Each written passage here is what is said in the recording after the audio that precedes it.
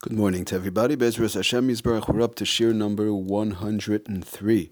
Today we're learning L'Refuah Shlema Reb Matisyahu Chaim ben Etel should have a L'Refuah Shlema B'Tzarech Shachar LeYisrael.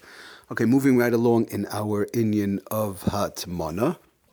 We started talking about yesterday the two different types of Hatmana before we get to all the different conditions that are needed. But just to explain, you have something called a Davar HaMoisef Hevel, and then you have something called a Davar She'enai Moisef Hevel. Basically what it means is a Davar She'enai Moisef Hevel is plain and simple. If you take something, let's say on a Sunday, Monday, somebody takes a pot off the fire and he wraps it in a towel, or he might wrap it in a blanket. Now the blanket itself or the towel itself does not add any heat.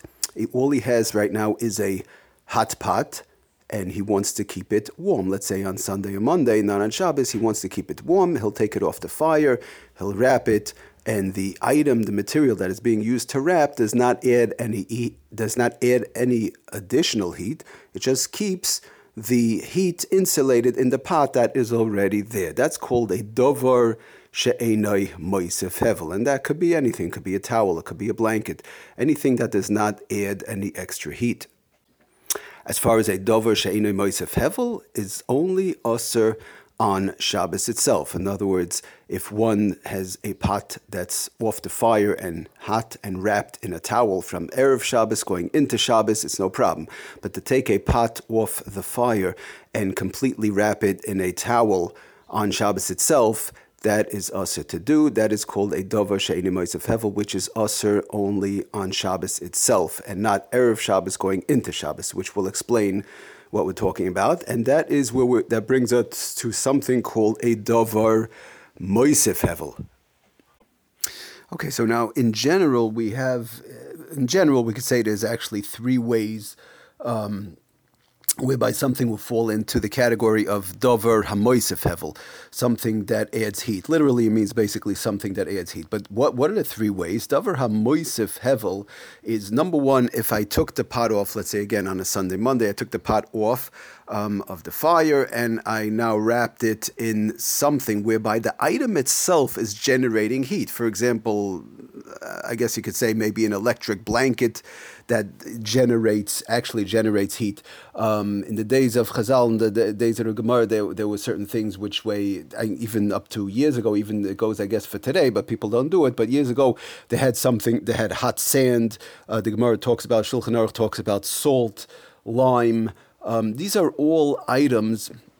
Again, it's a little bit hard for us to understand exactly how we don't wrap things in hot sand and salt and lime and the like, but years ago, that's how they did it. And these are items that the material itself actually generates the heat. So again, if you take it off, a person takes it off the fire and it's wrapped in a, or even if it's a very warm pot or like, it wasn't even on the fire, bichlal, and it's wrapped in something that's actually generating heat from the material itself, that's called Davar HaMoisef Hevel. Now, there's another way, which is more applicable to us a little bit, and that is if the item is, let's say, wrapped in a towel per se, whereby the towel itself does not generate heat, or it might be wrapped in a blanket, for example, and the blanket itself is not generating heat. But now he wraps this pot in a material that does not generate heat, but he puts it on a heat source in a way that it's mutter to put. For example, like we mentioned, on top of a pot, al gabe kisei kedera. We mentioned, right, the person can take out a piece of cold dry kugel,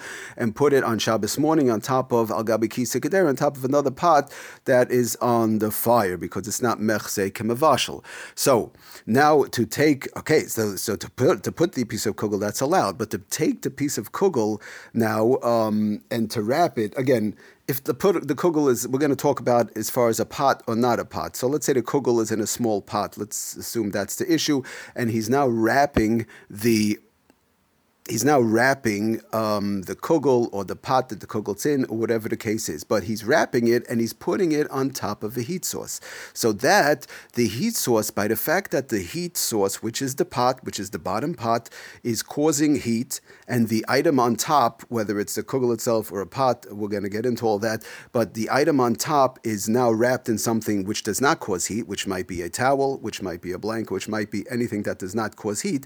But since there is heat coming from from the bottom pot, which is on the fire, or any other heat source, that is also called davar hamoisef hevel. So again, that's the example, that's type number 2, whereby the material the item is wrapped in does not cause heat, but it is on a heat source which is causing heat. The item is totally wrapped and it's on a heat source which is on the bottom. That's the second way. And the third way of davar hamoisef hevel, which could be both. The item obviously could be wrapped in material that might cause heat, like Lefi the Shulchan Aruch says, like we said, hot sand, lime, salt, or the like, and all those things that are davar ma'asef hevel.